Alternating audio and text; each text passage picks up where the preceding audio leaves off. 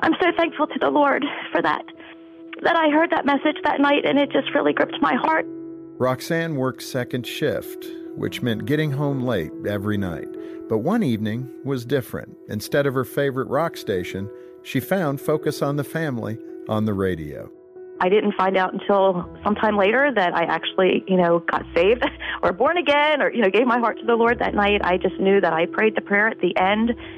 So I just, was probably by that time, almost 12:30, it would take me about half of an hour to drive home, and just driving in my car, crying and filled with peace and joy and just feeling the presence of the Lord. It was wonderful.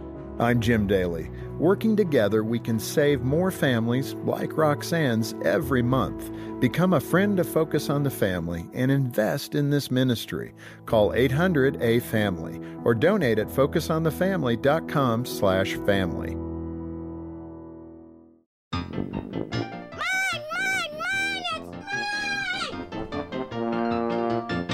Well, if you're a parent, I'm sure you've heard shouting like that a time or two. This is Focus on the Family, and your host is Focus President Jim Daly. I'm John Fuller, and Jim, every parent has to deal with their child making demands, back-talking, complaining, lying. What? The tongue just seems to be a problem for a lot of kids and adults. Well, it is, and hopefully by the time we're at some age, we figured it out. But it is. The tongue is a tough thing, and we see it right when we can start speaking.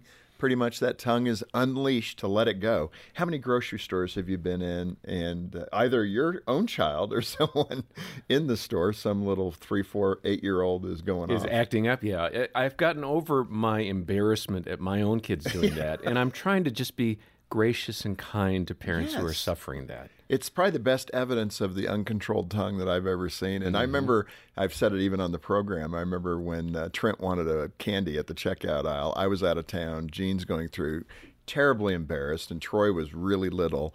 And Trent's melting down because he didn't get this chocolate. And an officer, a military man, came over and said, "Son, you need to listen to your mother." And I was like, I don't know who that was, but thank you. Very much Trent for doing remembers that, that to this day. And I think it was the last time he kind of acted out in a checkout line. So it worked. That's what we need to do.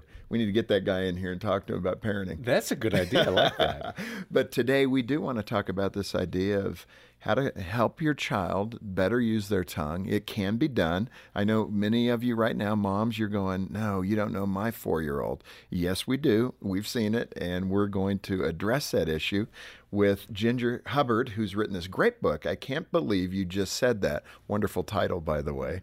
And it will empower you and equip you to do the better job of parenting that child who has a tongue that's a little untamed. Mm-hmm. And Ginger is an award-winning author and speaks at women's events, parenting conferences, homeschool events. She's married, has 4 kids, and by the way, you can get a copy of the book that Ginger wrote. I Can't Believe You Just Said That. We'll link over to it in the episode show notes. Ginger, welcome to Focus on the Family. Thank you for having me. I am thrilled to be here. Well, it's fun. And, let's set it up. When you were single, and as John and I were just talking about that grocery store exchange, you were that single person watching that poor mom melt down, saying what to yourself? Saying, when I have kids, they will not act like that. And what happened when you had kids? Well, I said that, and I would watch those things and think I'm going to do things very differently, and my children are going to behave like little angels. And then I tell you what happened. The stick turned blue twice.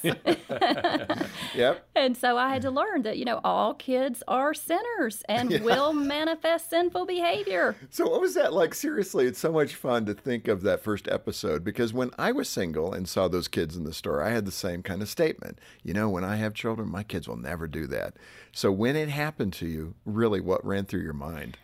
Shock. I just didn't expect it from my kids. But I remember especially when mine were young, just being shocked by some of the things that would come out of their mouths, whether it was whining or throwing a fit in the grocery store or temper tantrums or talking back, lying, all of those sorts of things. I would just look at them with this shocked expression and ask that question that so many parents ask: why do you act like that? Yeah, because I am perfect. Right. I am your parent, and I am perfect. What happened to you? That's right. But after a closer look at the Word of God, I began to realize that I was asking the wrong question.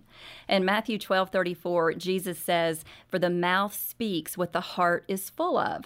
In other words, there's merit to that old saying, what's down in the well comes up in the bucket. Right. And so we learned that our sin does not begin with our mouths. It begins with our hearts. And it starts a lot sooner than we might think. King David proclaimed, "Surely I was sinful at birth, sinful from the time my mother conceived me." So when parents really begin to grasp the origin of sin and just the total depravity of the human race in general, we no longer question why our children sin. So I slowly learned to stop asking, why does my child sin? And instead, I began to ask myself, when my child sins, how might I point him to the fact that he is a sinner just like me, in need of a Savior? How can I really help him to understand and live in the transformational power of Christ? And so the title of the book actually is a bit misleading because, I can't believe you just said that. Actually, you're saying, I can believe you said it. That's right. Because you're a sinner. Because I'm a sinner and they're a sinner, and so we're going to sin. We don't need to be shocked when they sin. Right, and I think that's a critical assessment. How does the parent react in that moment when that little one who you think you've done all the right inputs, and so often in parenting, and we're guilty of it, trying to give you a formula that says if you do A and B and C, you're going to get D.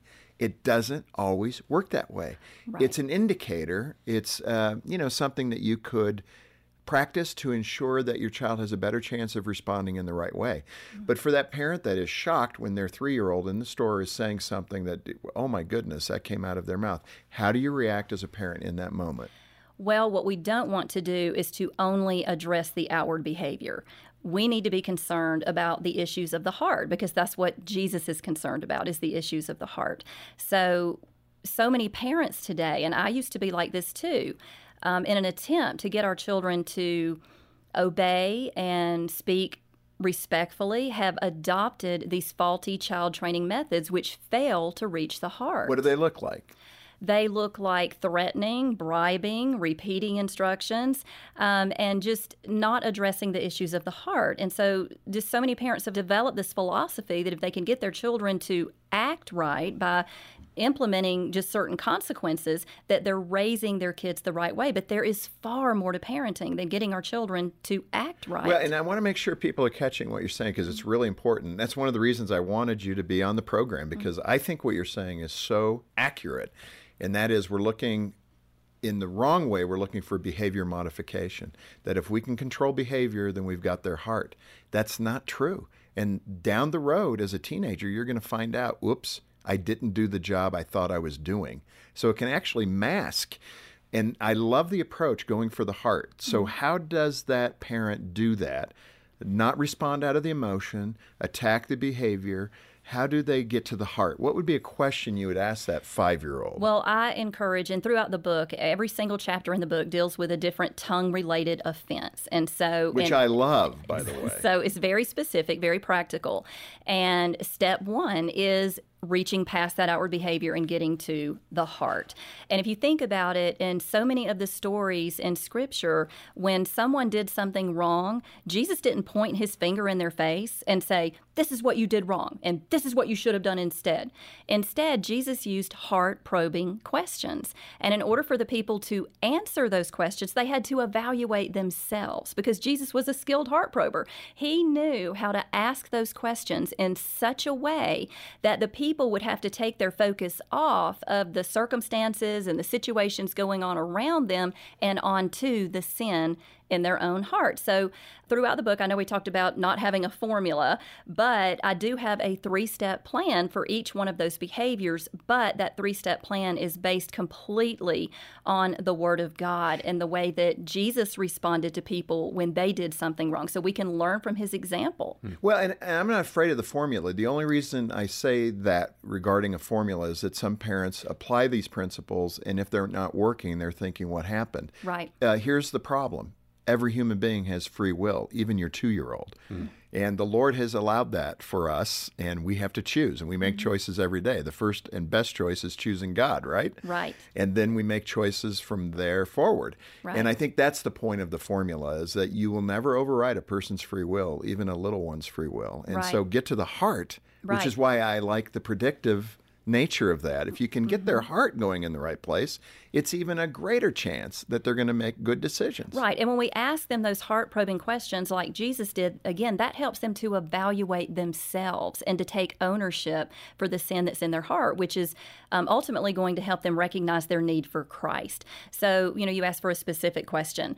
Let's say disobeying. Most kids are going to struggle with disobeying, so that's a pretty common one.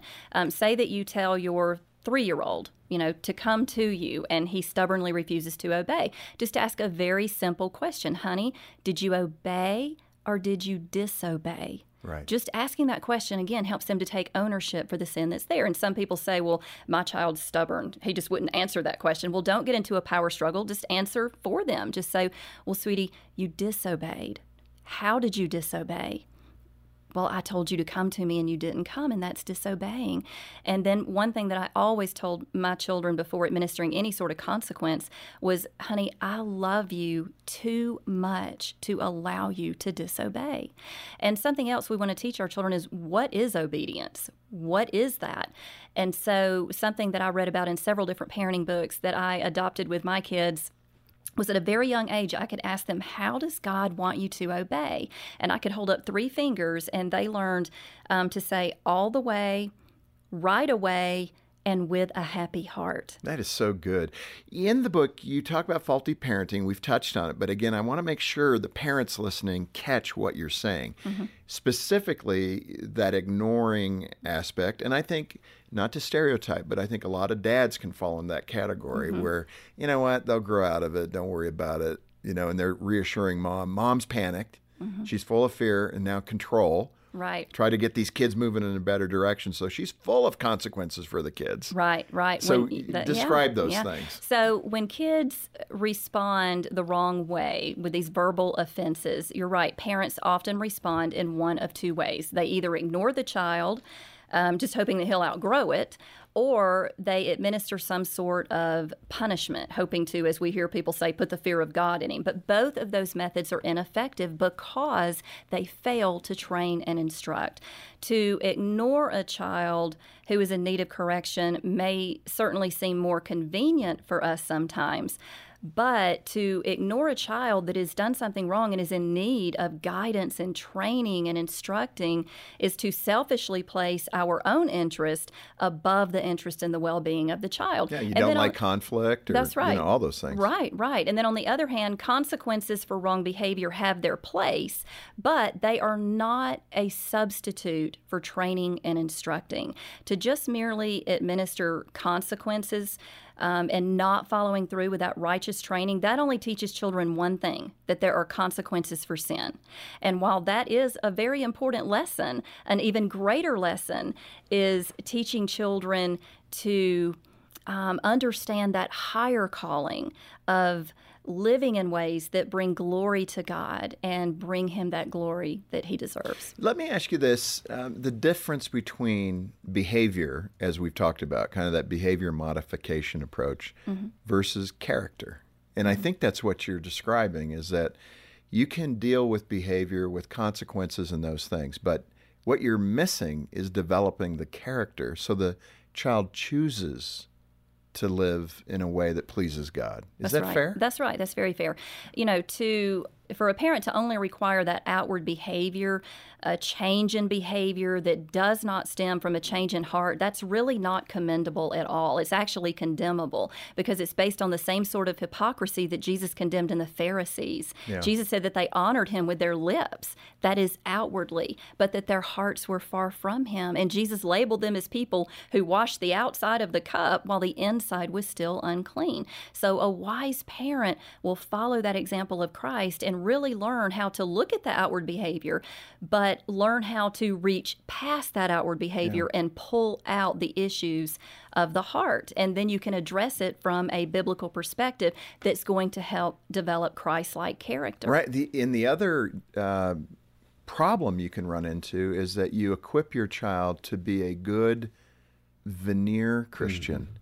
And what I mean by that is you know how to operate so you look appropriately, right? You do the part, you say the right things, but underneath it, your behavior isn't good and you're misbehaving in ways as a teenager that you haven't connected your character with behavior. Do you understand what I'm I getting understand at? exactly what you're saying, and that's what happens when we demand that change behavior, but we fail to reach the heart. Our children they know how learn to act, but they don't know who they are. And there's really that's no more commendable than teaching a seal to jump through a hoop. You know, kids can learn to do what you say out of a fear of punishment and jump through that hoop to avoid consequences. But our purpose in disciplining our children is not just to teach them to avoid consequences and not just to teach them to act right from the outside, again, but to really learn to honor God with their lives. And there's so much joy when we do that. Joyful children are children that have learned to obey and to have self-control and to do what pleases God. Because God, when we do the right thing, God puts joy in our hearts. Yes. And so we can affirm that when we see our children do something right. I love it when, when kids do something good, one of the first things they want to do is they want to come tell you about it. And we need to recognize that and say, that joy that you just have right now that I see bubbling over in your heart, God put that joy in your heart because you just chose to do what honor and pleased Him. Ginger, I want for those maybe just joining the program to get a perspective of what we're talking about. You had a situation with your son Wesley. I don't know how old he was. You can fill in those blanks. But he was aggravating his sister. And doing it in a very unique ways, never the same way it sounded like, because he would hear you and then he would do it differently. Describe that and then how you applied the aggravating chapter here to help your little son do a better job not aggravating. Right. Yes. When they were little, Wesley went through this phase where he was just constantly aggravating his younger sister, Alex. And his favorite thing to do is what he affectionately referred to as the lion game. And with the lion game, this involves Wesley getting down on all fours, just growling and snarling and drooling as he would charge after her through the house. Scaring her to death, yes, I'm sure. I don't know why she wouldn't like that, but she didn't. And he would also come up with all of these other games that were very irritating at her expense. And I just sounded like a broken record all day long. It was just, Wesley, stop. Knock it off, stop quit. it. Yeah, Wesley, Alex doesn't like that. So and he would stop the behavior that I told him to stop, but then he would just move on to something equally as irritating. Right. And so the problem is that I wasn't looking at it as a heart issue. And he wasn't looking at it as a heart issue. It was all behavior. Yes, and the reason why that problem continued all day long but just manifested itself in different forms is because the outward behavior was the only thing ever addressed. And so he would obey and stop the behavior I told him to stop, but then he would just, come up with something else. And so finally I realized that I had failed to reach his heart. I had failed to pull out the sin in his heart that was causing him to constantly aggravate his sister. So I finally realized that I was going to have to work backwards from the behavior to the heart, because then if he could evaluate his own heart and understand his own motive, then he would be able to govern his own behavior. And how old is he at this point? Oh, he was probably 14. He was little. I would say probably 5, around 5 years old. And so what did you do? I want to get practical here. Well, I would ask just some heart-probing questions. Say, honey, it looks like you are having a great time, just judging from your laughter and the smile on your face, this great time growling and chasing your sister through the house. Honey, are you having as much fun as you look like you're having? And he, yes, ma'am. I said, well, is Alex having as much fun as you're having? Oh, well, no, ma'am. Well, tell me, Wes, what is Alex doing? Well, she's screaming and crying. Well, honey, are you delighting in making your sister scream and cry? Are you delighting in your sister's suffering? Because love does not delight in someone else's suffering. And, I would like to say that that's the only time that I had to ask those questions, and then he had it down, but he didn't. And I don't remember if it took 3 weeks or 3 months. But every time that he would begin to aggravate her, we would just go through that very simple line of questioning. And after doing that over and over and over, all of a sudden, it became more and more often that he would stop that behavior on his own. And I remember very well the first time that evaluating his own heart really clicked with him. He was aggravating her. I think it was the lion game. He was chasing her through the house, and she was screaming and crying and very unhappy, and I was just about to intervene. And before I could intervene, though, he just stopped. And you could tell that his brain was finally clicking with his heart, and he was actually asking himself those questions that I had asked him so many times. And in all sincerity, it was one of the sweetest moments in parenting. In all sincerity, he looked at his sister and said, "Alex, will you forgive me for making you cry?" It was just absolutely precious. Now, I'd love to say it never happened again, but that wouldn't be true because it did. But again, I would just guide him in asking him those questions, helping him evaluate the motives of his own heart instead of pointing my finger in his face and saying, "This is what you did wrong and this is what you should have done instead." Just helping him to recognize and take ownership that he was delighting in his sister's suffering.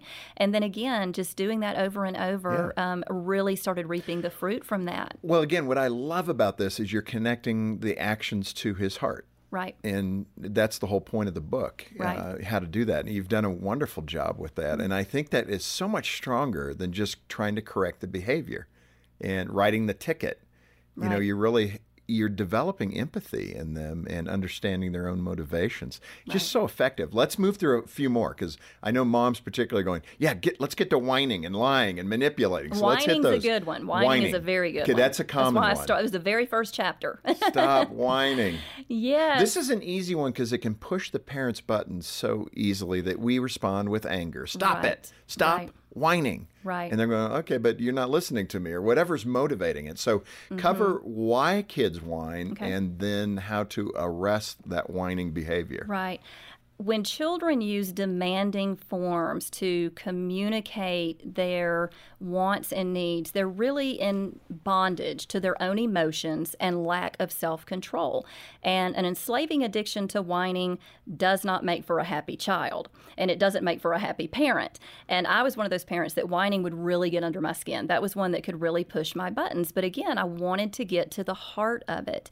And, the Bible doesn't use the word whining, but the Bible does talk a lot about self-control. And if you think about it, whining is an issue of self-control.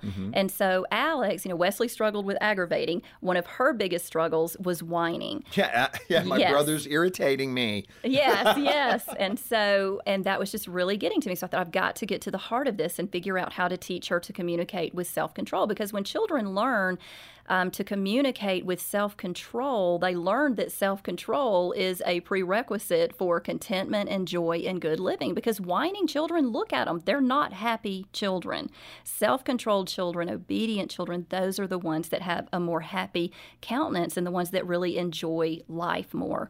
And so let's just go through a scenario. Let's just say that Alex comes into the kitchen and she asks for a cup of juice. And instead of asking for it in a normal tone of voice, she whines for it. And so I would just ask her, again, a heart-probing question. Honey, are you asking for juice with self-control? No, sweetie, you're not. God wants you to have self-control, even with your voice.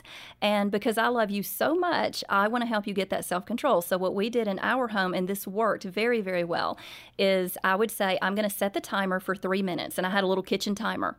And when that timer goes off in 3 minutes, then you may come back and ask for juice the right way with your self-controlled voice. And so, see, I didn't preach a sermon to her. I didn't use words that she couldn't understand.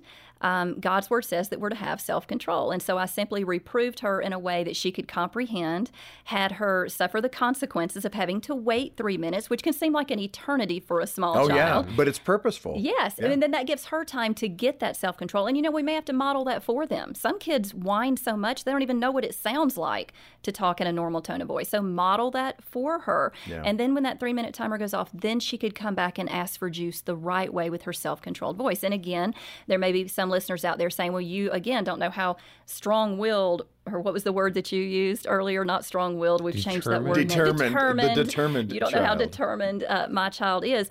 Wouldn't come back and ask the right way. So what do you do then? Well, natural consequence. They don't get the juice. And one thing about whining that I've noticed is more and more children these days don't just whine in an attempt to get what they want. A lot of kids today just whine as a general means of communicating. Yes. And so this is a great way to teach children to communicate with self-control. Say that mom's driving the minivan, the child strapped in the back seat, and is just whining, just as a general means of communicating. Same thing. Oh, sweetie, you need to talk with your self-control. Are you using self-control with your voice? And then you could use, again, some little timer or even your cell phone. And we're going to set that timer. And in 3 minutes, then we can have this conversation and you can communicate with self-control. And again, if the child refuses to do that, natural consequence. You don't get to have that conversation with mom. So the proof's in the pudding. I mean, how long did it take to arrest that whining behavior? That one was really effective. It worked very quickly. Alex was very prone to whining. And once I began to implement this plan and she began to realize that, A, I was never going to give her what she want when she whined, and I'm not even going to have a conversation with her until she can have self-control with her voice, she quickly learned that I need to have self-control with my voice in order to be able to communicate with mom. So it's just not giving in and being consistent with following through with that plan. That is so good. Ginger, the time has flown by. I mean, wham, here we are. We're 30 minutes later and we've covered it, and we've covered so little. Your book is packed with the right stuff and how to address that with children. So many helpful ideas on how to, get your child moving in a really good direction in their spiritual development.